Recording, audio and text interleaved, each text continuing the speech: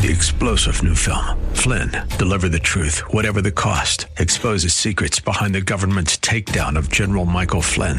Flynn knew what the intel world had been up to. He ordered the first audit of the use of contractors. This set off alarm bells. He told the truth. He was the most dangerous person for Donald Trump to hire. They had to get rid of Flynn.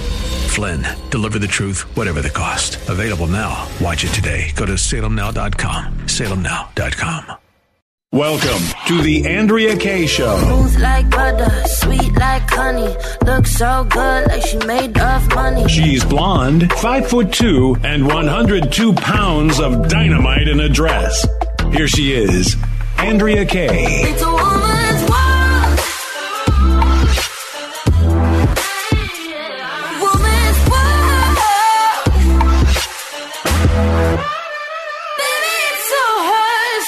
Welcome to Hour 2 of tonight's Andrea Kaye Show. Exciting hour ahead for you guys. It looks like we might have possibly some results a little bit later on in this Georgia race. In fact, there's a network already calling it, but we're not going to call it yet because we want to see how things play out. We've got that story to share with you guys. We've got some Mitch McConnell news and what happened today in terms of January 6th committee to share with you guys. We got some insanity known as Shark Week, being accused of being racist. But we start this hour like we do every Tuesday with Gary Quackenbush from GQ Law. Y'all can hear him every day, and I know you do, at 2 p.m. on Word on Wealth. And he joins me now, like always, at 7 p.m. on Tuesdays. Hello, my dear friend. Hello, my dear friend. How are you doing, Andrea? Well, I'm good, except I'm a little sad because, and I did mention it on last night's show, there was so much going on. But Kirstie Alley, who I just loved so much, I just loved her work. She was just a hilarious comedic actress, passed away suddenly. Nobody knew that she was struggling with cancer. And so she's passed away.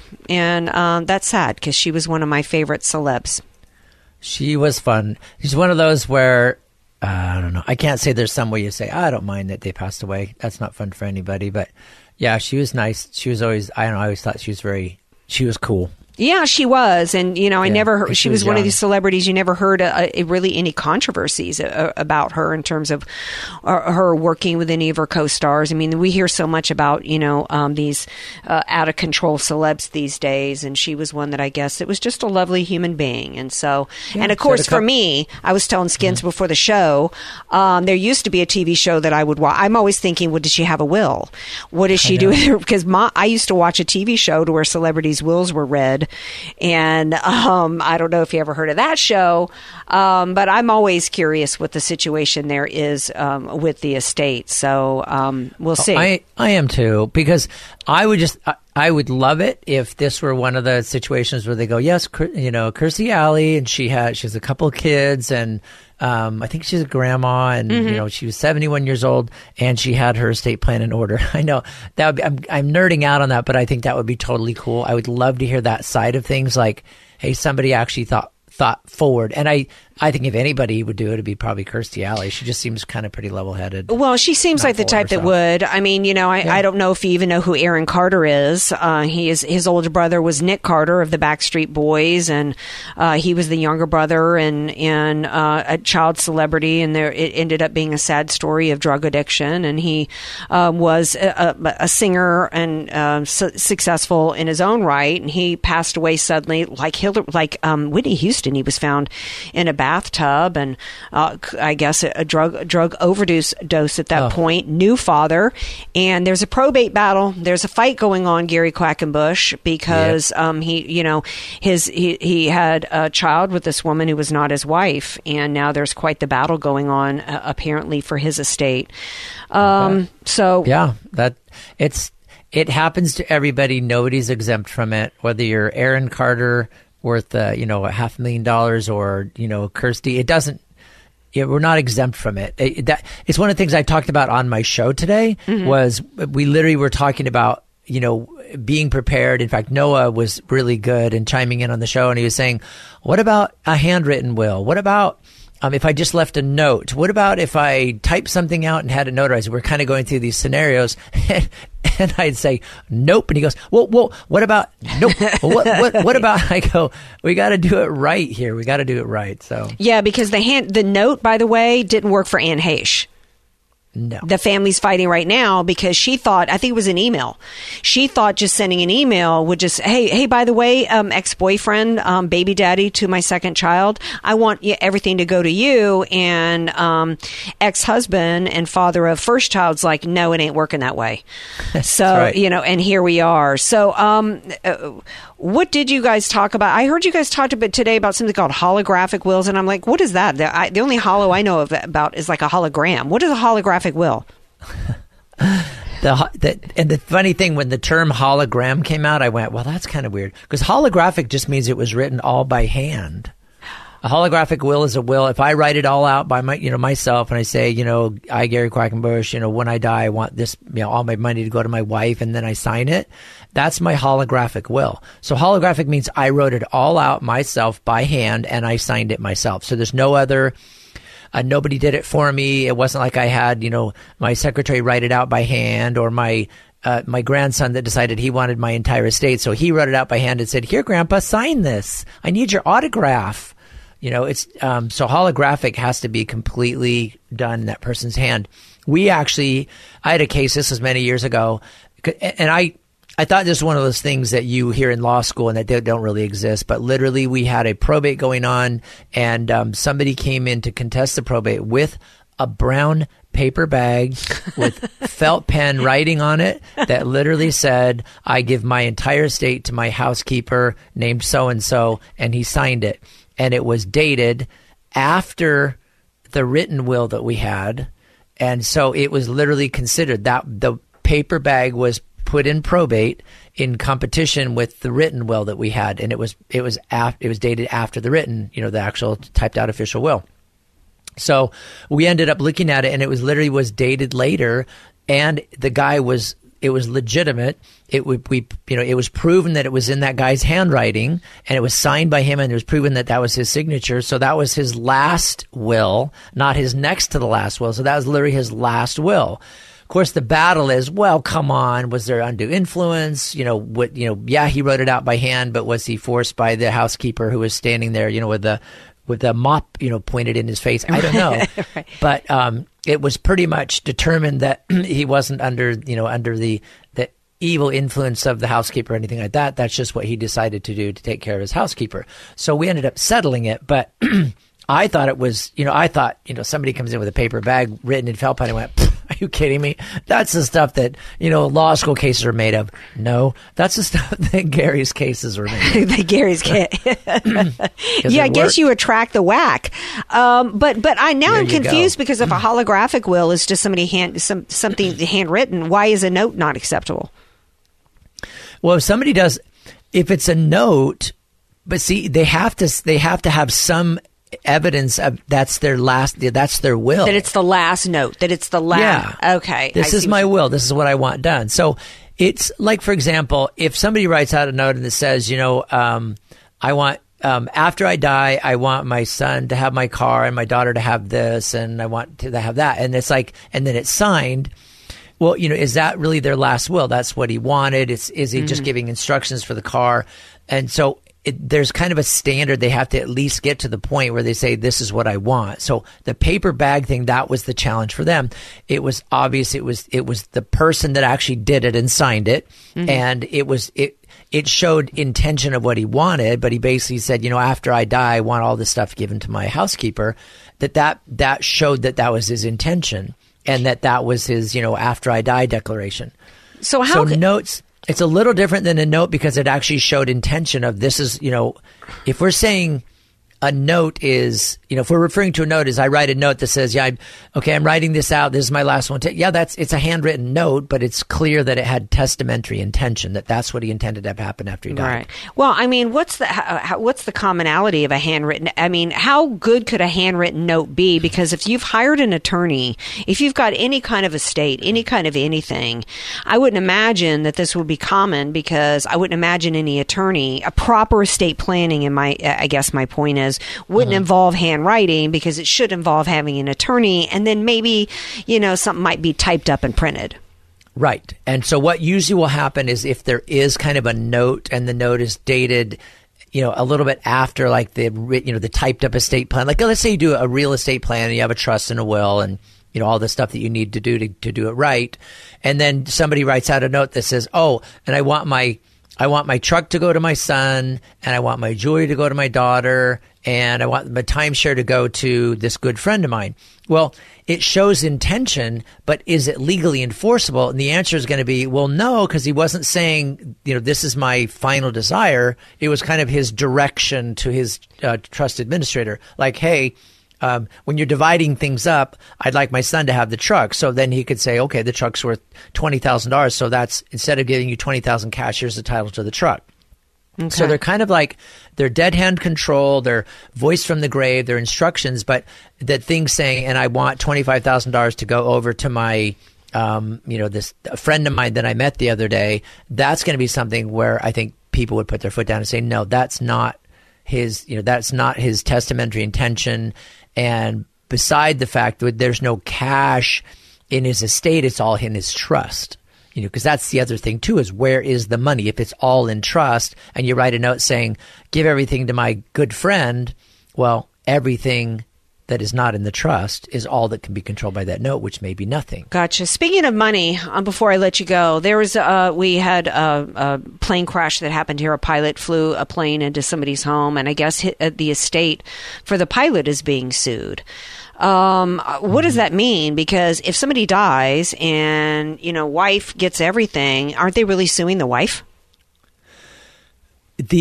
Well, no, not really, because the transfer doesn't immediately happen to spouse. It depends on what property exists, right? Okay. Some property passes just by operation of law. Like if it's joint title, that would pass immediately. But there are some things like if it's not joint title, if it's stuff that's in his name, if it's his separate property, then there is an estate that could be sued. Oh, because I thought, well, that's kind of cruel, because it's like, obviously this person didn't fly the plane into this home intentionally and destroy property or kill anybody. And now we've got the family that's being, I guess somebody needs to be compensated. I don't know. It just seems to me, just because you can doesn't mean you should. And, I understand that. And I'm looking at don't tell the lawyers that. They'll go out of business. Well, yeah, right. Because it's like, okay, did whoever owned that home not have homeowners insurance, or did homeowners insurance not cover that accident? And now you're going to go and, I don't think this was a wealthy pilot. And so I'm thinking, the poor family, is now got to battle somebody going after the quote estate, because people think of the estate. They don't realize that there's actually people involved, right? Yeah. Yeah. And that's the thing with the estate. It's probably going to be half. Like, if they have a community property estate, then half the community is automatically hers. It's not his to give. Mm-hmm. And so it would be half of the community and then probably his separate property if there was any. But the thing is, creditors get paid, and it does seem totally unfair.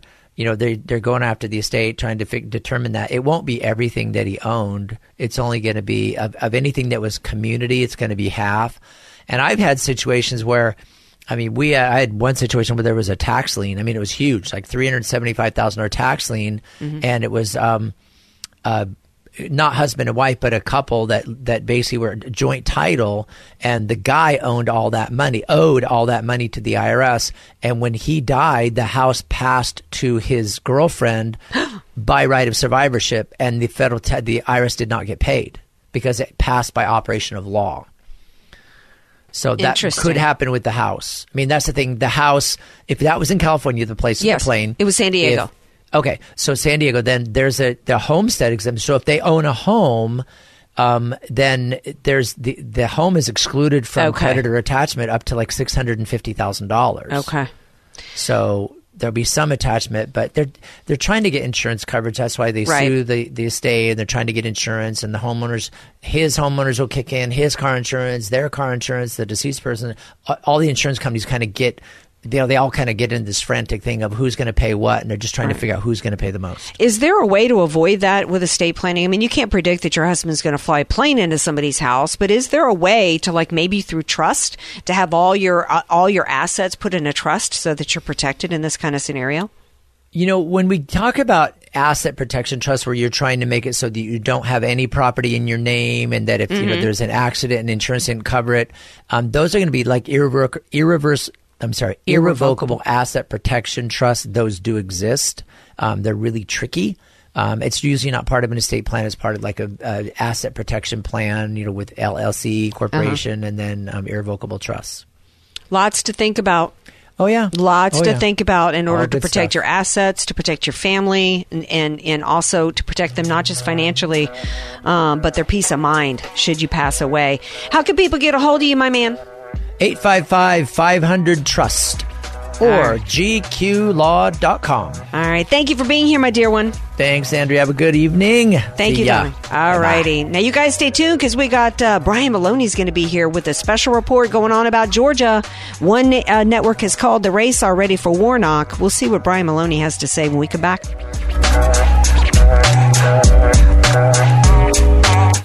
You're listening to somebody who tells it like it is. Andrea Kaye on The Answer San Diego. Welcome back to tonight's Andrea Kaye Show. Newsmax, believe it or not, was the first to call the race in Georgia for Warnock, and CNN hasn't called it for Warnock yet. So the question is, has Brian Maloney called it for Warnock or Walker yet? And what does he think? And he is back with us to give an update. And he's eating fried chicken. And he's eating some fried chicken in honor of the fried chicken lovers down in the South. What say you, my man? How's the race? Well, so the thing is this. I mean, Herschel Walker is actually running better than he did a month ago. I mean, we should say that. That's fair. CNN just called it for Warnock a second ago. Just while I was looking at my screen, it updated to that. But the bottom line is, this is so close. We should have won this. Yeah. I told you an hour ago about the spending difference, and I did get the number on that. So Herschel Walker had $149 million spent on this race. Warnock had $248 million. Wow. We're talking about almost $100 million more the Democrats had to spend. And this vote came down to, right now, Warnock is ahead by only 26,000 votes.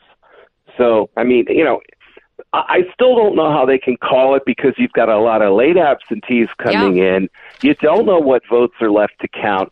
And even in those blue counties around Atlanta, the last votes that they're counting are in the further out areas that are less liberal. So I still don't quite know how they're doing this. I mean, if a Republican's only ahead by 26,000 votes, they never call it for the Republican ever. No, never. Ever. But when the Democrats ahead by 20, whatever, then they call it, and then nobody dare question that or you're a denier. So that's what we live with all the time in this crazy world. But the bottom line here is that it's a close race. We should have won this. Well, Brian, I'll ask you when I ask you off the air. Do you think Walker should concede, or do you think he should hold the line? I think he should just hang in there and see what happens because you don't know. I mean, there's still a little bit left to come from Fulton County, but not a ton. And actually, Walker's not doing it quite as horribly there as he was because, again, they start counting the areas that are a little further out. And the further reaches, they're not counting, downtown Atlanta anymore. So, they're counting the further corners. So, and also, this could be close enough for a recount. If you start getting a bunch of late absentees or whatever, that make this closer than it is now, maybe it's worth exploring that. I wouldn't give this up yet. I certainly wouldn't do it just because CNN called it. But the bottom line is you fire Mitch McConnell tonight. You don't let him anywhere near Senate campaign funds ever again. We've been fighting him for 25 years. He's been killing us every election for 25 years. And Ronna McDaniel, you fired her. But, you were talking about last hour about, Harmeet Dillon. And we've also had Lee Zeldin in this race, too, to replace Ronna McDaniel, who, by the way, is related to Mitt Romney, of course. We've got Paul Ryan on the board of Fox. How we ever win anything with this going on? But Harmeet tweeted a few minutes ago that she was talking to, because, this RNC leadership race comes down to just the votes of like 182 people or something. It's 168. 168. I'm sorry. The committee of 168. Forgive me. Yeah. Okay, so the committee of 168. So she was talking to one of the 168. Who said, well, Harmeet, I'm in favor of just keeping things status quo the way they've been, And she said, but seriously, Harmeet said, but the donors aren't going to donate to you again. I mean, they're not going to keep throwing money at these losing races. And I guess this woman told her, well, the donors don't decide who the next RNC chair is. It's like, yeah. Well, there goes our party.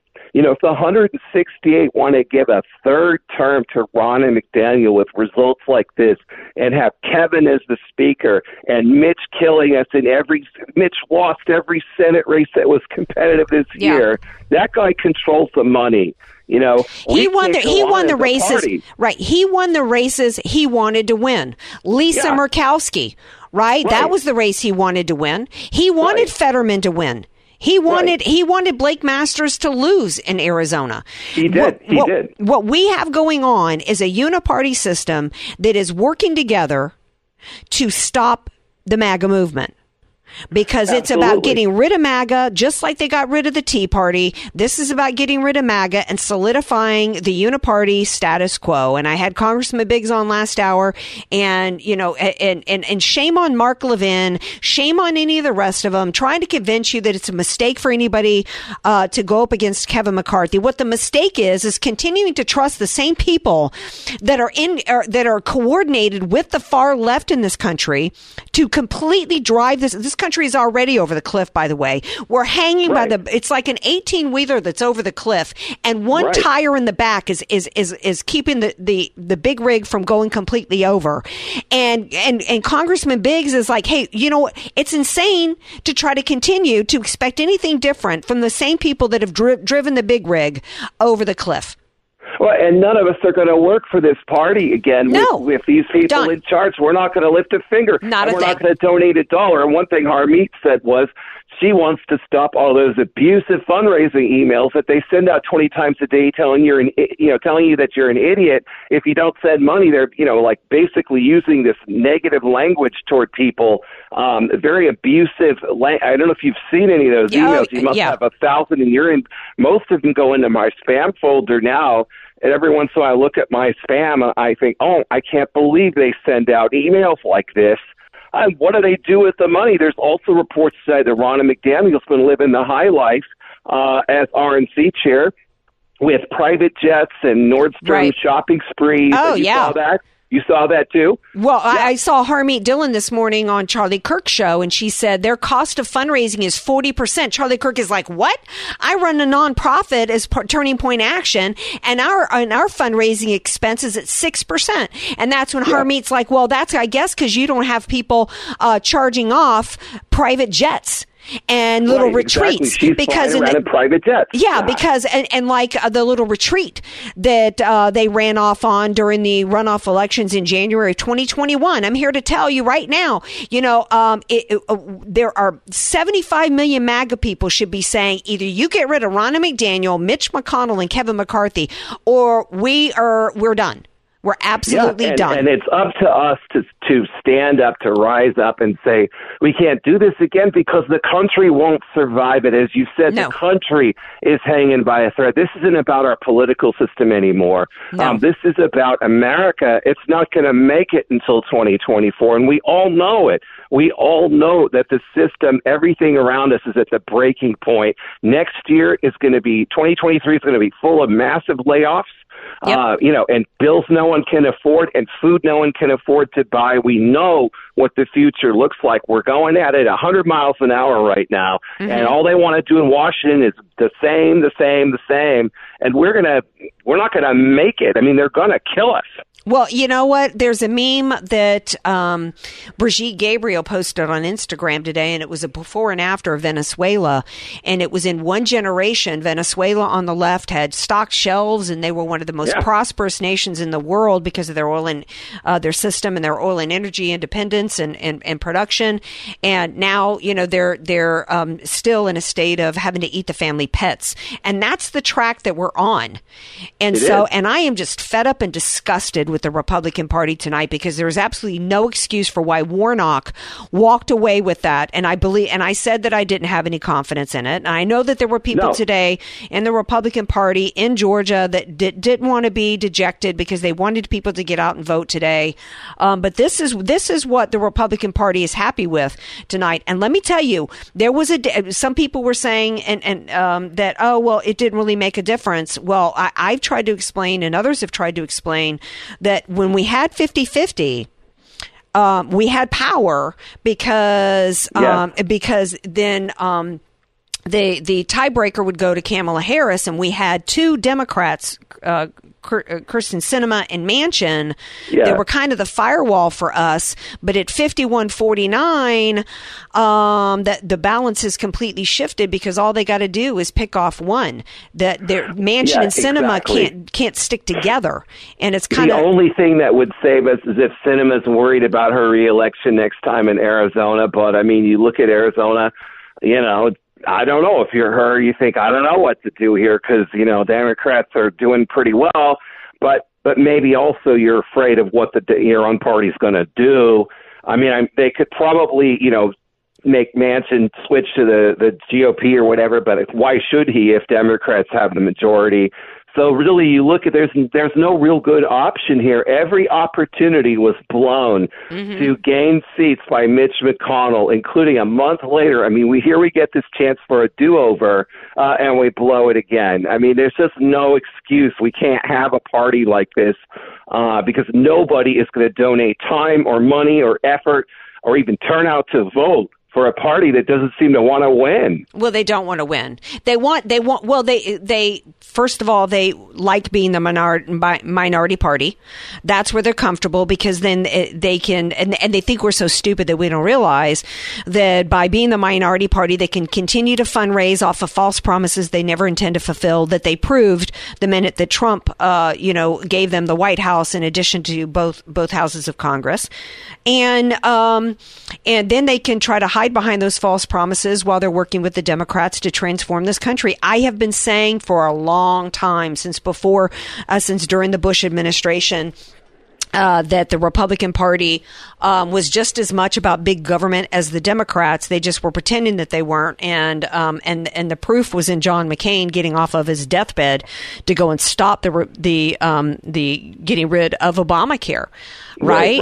And while Paul Ryan was building a big, fat, beautiful wall around his house in Wisconsin, he was perfectly fine funding Barack Obama's refugee program and leaving the border completely open. And he actually said on a campaign speech when he was in the Senate that he felt that he was as much a representative of citizens around the world as he was citizens of the U.S.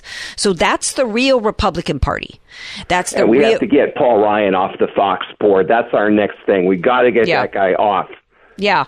Well, we've got to get Ronna McDaniel off of the RNC. What we've got to be doing is anybody who's got any kind of voice, and you've got a whole lot of followers at Red Wave America, those of us at Real America's Voice, my friend Gina there, anybody at Newsmax, anybody who claims to be a conservative and part of the MAGA movement needs to say, you're not going to get another dime out of us, Republican Party. We're absolutely. In fact, what Trump should do tomorrow is announce that he is running in 2024 and as a third-party candidate. Yeah, there you go. That would be the way to do it. Because what were the Republicans doing all this time over the last few days? And a lot of people have been pointing this out. And, what was Mitch McConnell doing this morning? He was with that J6 circus this morning, and then they snubbed him. And, what a joke. And then apologizing because Trump supposedly wants to let go of the Constitution, which he never said. No. He never said that. No. He didn't. He didn't say that. But of course, they're going to be him and Youngkin out of Virginia and all the rest, and Mike Pence are going to lie and mischaracterize what Trump said. And of course, the legacy media is going to go along with it because this is about getting rid of us and telling us plebes to sit down and shut up. That's what's going on here. Well, you know what, Republican Party, you are about to be killed off. You're about to be killed off. We have to get mad enough because our futures are at stake here, and that of our families, our children. I mean, our survival is at stake here. This isn't about Washington politics. This is about day-to-day survival, and that's the bottom line here. These people are in the way of our survival, and that, so it can't be this, I'm afraid to get involved or what. No. Are you afraid to starve to death? Because that's what's going to happen if you don't get involved. Well, yeah. And that's not being hyperbolic. No, that's not being not hyperbolic. Where we're at. We're staring into an abyss in 2023. Yeah, because let me tell you, they're going to be pushing through. They're going to be getting rid of the filibuster, and they're going to be pushing through making D.C. a state. They're going to be pushing through making Puerto Rico a state. They're going to be pushing through the centralization of our elections. They're going to be pushing through every far left thing they can think of. They can think it's like of you and I say, Andrea, 2024 is not going to matter. It won't matter. No, well, if they make D.C. a state and Puerto Rico a state, no election will ever matter again. We will never, ever regain a Senate majority, ever. So those things right there, and federalizing elections, it'll be a permanent one-party state. At that point, you might as well live in New Jersey, or you might as well live in, one of these single-party states like Rhode Island, or I guess even in California, whatever. I mean, I've been saying we can't have everybody move to Florida. That plan didn't work. That didn't, having everybody that's conservative move to one state. It was right. I mean, I'm a fan of. I got to tell you this, and I got to let you go. We're past the point of a break. Yeah, I love Jesse Kelly, but it's like I can't. I had to turn him off because all he wants to talk about is move to a red state, move to a red state, move to a red state. Well, first of all, not everybody can leave California, and second of all, now I was talking to Miranda Kahn. She was filling in for I can't remember what show on RAV yesterday, and she was telling me off the break that rents have skyrocketed so high in Florida. Her rent went up $600 a month, and somebody else she knows their rent went up $3,000 a month. And not everybody can move. That's not a solution. But we got to be thinking about a serious solution at this point. If it's not splitting this country apart somehow, some way, or a third party, and Trump would really be the only one. Something's got to give. Something's got to give because something's got to give. Yeah. We only have a House majority right now because districts in California and New York flipped red. Yeah. That has to be hammered home. I'm going to start shouting that every single day because the idea that we just give up on states like California and New York, forget it. We're not going to do that. No. We're going to fight these battles in these states. Right. All right, Brian Maloney, thank you for calling in. Got to leave it there, my friend. We're well past the point of a break. Going to take a break, and I am going to talk about that Jan 6 spectacle that took place today, which is absolutely insulting to anybody with a brain that's been paying attention. Stay tuned. This is The Andrea Kaye Show. You're listening to The Andrea Kaye Show on The Answer San Diego. Welcome back to tonight's Andrea Kaye Show. Before the break, Brian Maloney was talking about the disgusting display that took place today involving Jan 6, and it involved Mitch McConnell and thanking the Capitol Police for saving our country. It was so dishonest, so intellectually insulting. The Capitol Police were the ones who let the rioters in and shoved the barricades back. Right? It was the Capitol Police. The only people who died that day were not Capitol Police. It was two unarmed women. Here's what he had to say today, the jackwagon, clip 3. On-duty officers held the line. Off-duty officers left their families and raced back here. Local officers from surrounding areas and federal personnel from multiple agencies rushed to the scene and joined forces to help clear the Capitol and restore law and order. Because of your bravery and professionalism, Congress finished our job that very night. Because you honored your oaths to support and defend the Constitution, we were able to I can't even listen. I'm sorry, Skins. I can't even listen to that. We were able to finish our job. No, the Capitol Police pulling the barricades back and opening the doors is what stopped the job from taking place, and we're not stupid and we know it.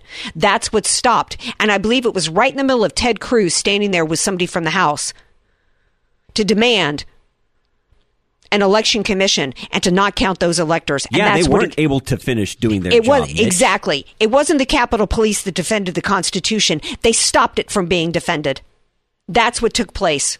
And this is exactly why I'm angry, and what Brian Maloney and I were talking about that Republican Party needs to be killed off as we know it. We need an America First Party, and it's not the Republicans. And the thing is, Mitch McConnell goes on to say, you had our backs. Thank you for saving our country. Who was he talking to? It wasn't the left, because let me tell you, Brian Sicknick, the officer who died of a heart attack, 2 days later, the lies that were told, that he died because some MAGA person hit him with a fire extinguisher and then they laid his body in the middle of the Capitol. Complete show. Lies. Every bit of that was lies. His brother today refused to shake Mitch McConnell's hand. So Mitch McConnell throwing Trump and MAGA and lying to the American people about the Capitol Police are not appreciated by anybody but the left. Might be appreciated, though, by the Uniparty, because that's really who they're trying to save here with these lies. Let me tell you who they should really be thinking about today. This from Greg Price. During the 2020 BLM riots, a 29-year-old police officer named Shay Michelonis became a quadriplegic after he was shot in the head during a riot in Las Vegas. Where was the big ceremony for him? Where's his Medal of Honor? More than 2,000 officers were injured during the Summer of Love. Where's their Congressional Medal of Honor ceremony? This makes me sick to my stomach. I'm so angry I cannot even tell you. We're done. Absolutely done with this crap. Not another dime, Republican Party. In fact, I'm going to change my registration. I'm no longer going to be a registered Republican. And I don't know what that means, because really we're a two-party system at this point. But you're not going to get another minute of support from me in any way, shape, or form. I did that, done. To be honest, years ago. Absolutely done. And I'm done with this segment. I got to take a break and calm down. Maybe we got to shift gears and talk about somebody that's less deadly, and that's sharks and Shark Week. And I got a story about the Great Reset that might be coming to a town near you. Stay tuned. Gonna need a bigger show. Yeah. Andrea Kaye, telling you like it is, while eating a donut, too. It's the Andrea Kaye Show on The Answer San Diego. All right, let's have a little fun, shall we? At the expense of the woke. You want to know how dire what a state is, that America is the big rig hanging off with just one tire in the back? Shark Week has been blasted. Andrea, I read this. I about lost my mind. I'm like, there is no way. Shark Week is racist. I mean, and this is like a legit story. This is from WAPO, the Washington Post. They published a report Monday slamming Discovery Channel Shark Week for featuring too many white males as shark experts and continuing to peddle negative messages about sharks. Okay, so first of all, if the industry of shark experts are white males, yeah, what are they supposed to do? Hire actors who are dark skinned to pretend to be shark experts just to try to lie to people and then feed them a script? I mean, talk about an industry that you really need to know what you're doing. You got to pick the people that are the trained ones, and if they only have white individuals to choose from, Andrea, what are they supposed to do? I mean, is Scripps Institute of Oceanography here in La Jolla, have they been discriminating against all the black applicants for people who wanted to study at the at the Scripps Institute of Oceanography? Are there any schools that are denying black people the opportunity to be marine biologists? Knock it off. Who wrote this study? And by the way, and since when is negative messages about sharks racist? How is that wrong? I didn't know sharks had a race, right? And by the way, the shark attacks that we've been reporting on, like the woman that was attacked recently off the coast of Del Mar, I think it was 15th Street recently, she was white. Okay, so, it's not like these sharks are going around just chomping on black people when they attack. Bethany Hamilton was white, right? It was a tiger shark. This is so insane. The person who wrote this study, her name is Lisa Whitenack. Did she write this study, Skins, because she hates herself because she's white and her last name is Whitenack? Is that what this is about? Make this stuff up. Her project observed, quote, that Discovery's programming emphasized negative messages about sharks, lacked useful messaging about shark conservation, and overwhelmingly featured white men as experts, including several with the same name. Same name, white men? Is that what we're talking? This is like, Wow. Whitenack noted that the biologist loved sharks as a kid and watched Shark Week every summer. This is absolutely cuckoo. The piece went on to say, when the scientist appeared on her TV screen, she rarely saw any women she could look up to. Really? I mean, who remembers Rod and Valerie Taylor, right? Remember Rod and Valerie Taylor from the 80s? Valerie Taylor went down in a suit that was, it was like, I can't remember the type of material it was, but to test whether or not it was shark proof, right? And I can remember watching this with my brother when I was a kid, that she intentionally put her arm out there and the shark chomped down on the arm and bit through her little suit. Okay. If you're not anybody that has ever, you cannot call yourself somebody who understands or has been watching shark reporting and Shark Week if you don't know that there are women out there like Ocean Ramsey, okay, and Valerie Taylor. In fact, women were at the forefront of shark discovery. Idiot. The piece claimed when the pandemic lockdowns came in 2020, she saw an opportunity to study the source of her old misconceptions. Was Shark Week feeding audiences the wrong message about sharks? And who studies them? Somebody needs to study you. In fact, what you need to do, lady, is you need to go and get yourself some therapy. Because you're seeing the boogeyman, you're seeing racism, you're seeing misogyny where there isn't any. And I'm not sure what the cause is of your delusions, but it doesn't have anything to do with Discovery Channel. Some Schiffman, David Schiffman, co-author, said that it featured more white experts and commentators named Mike. Oh, okay, so now we got a problem with the name Mike. Evidently, according to these people. He said, when there are hundreds of people of color interested who work in this field, and when my field is more than half women, maybe it's not an accident anymore that they're only featuring white men. What's not an accident is that what's going on here is that they're literally delving into every aspect of our society to find something that they can complain about, something that they can attack. Nothing is safe. White men are not safe. There's no aspect. You're not allowed to have. In fact, I looked for a clip today that I saw on TV and I couldn't find it anywhere. And it was a black woman who's saying that there will come a time where we will be done and whiteness will be gone. And that is the end game for some of these people. That's the end game. It's got to be. It's got to be. Because it is open season and apparently on white men named Mike who like to do reports on sharks. I don't know. So if you're a white marine biologist named Mike, you might want to think about changing your name. Just an idea here for you guys. Tomorrow's Hump Day, and we will be back. Let's keep the conversation rolling. Follow me on all the socials. Email me at AndreaKShow.com. And join us right back here tomorrow night, 6 p.m. Pacific time. Love you all. Peace out. 3-star General Michael J. Flynn, head of the Pentagon Intelligence Agency, knew all the government's dirty secrets. He was one of the most respected generals in the military. Flynn knew what the intel world had been up to. He understood its funding. He ordered the first audit of the use of contractors. This set off alarm bells. The explosive new documentary, Flynn, Deliver the Truth, Whatever the Cost, uncovers the facts behind this scandal. Flynn told the truth. He was the most dangerous person for Donald Trump to hire. I find out the worst enemy that I'm going to face in my life is right here in America. They took my assessment and they wanted me to change it. And I was like, I'm not changing it. They had to get rid of Flynn. With in-depth interviews, archival footage, and never-before-seen personal records of the man behind the headlines. I just felt like I was drowning. Flynn, Deliver the Truth, Whatever the Cost. Available now. Watch it today. Go to salemnow.com. salemnow.com.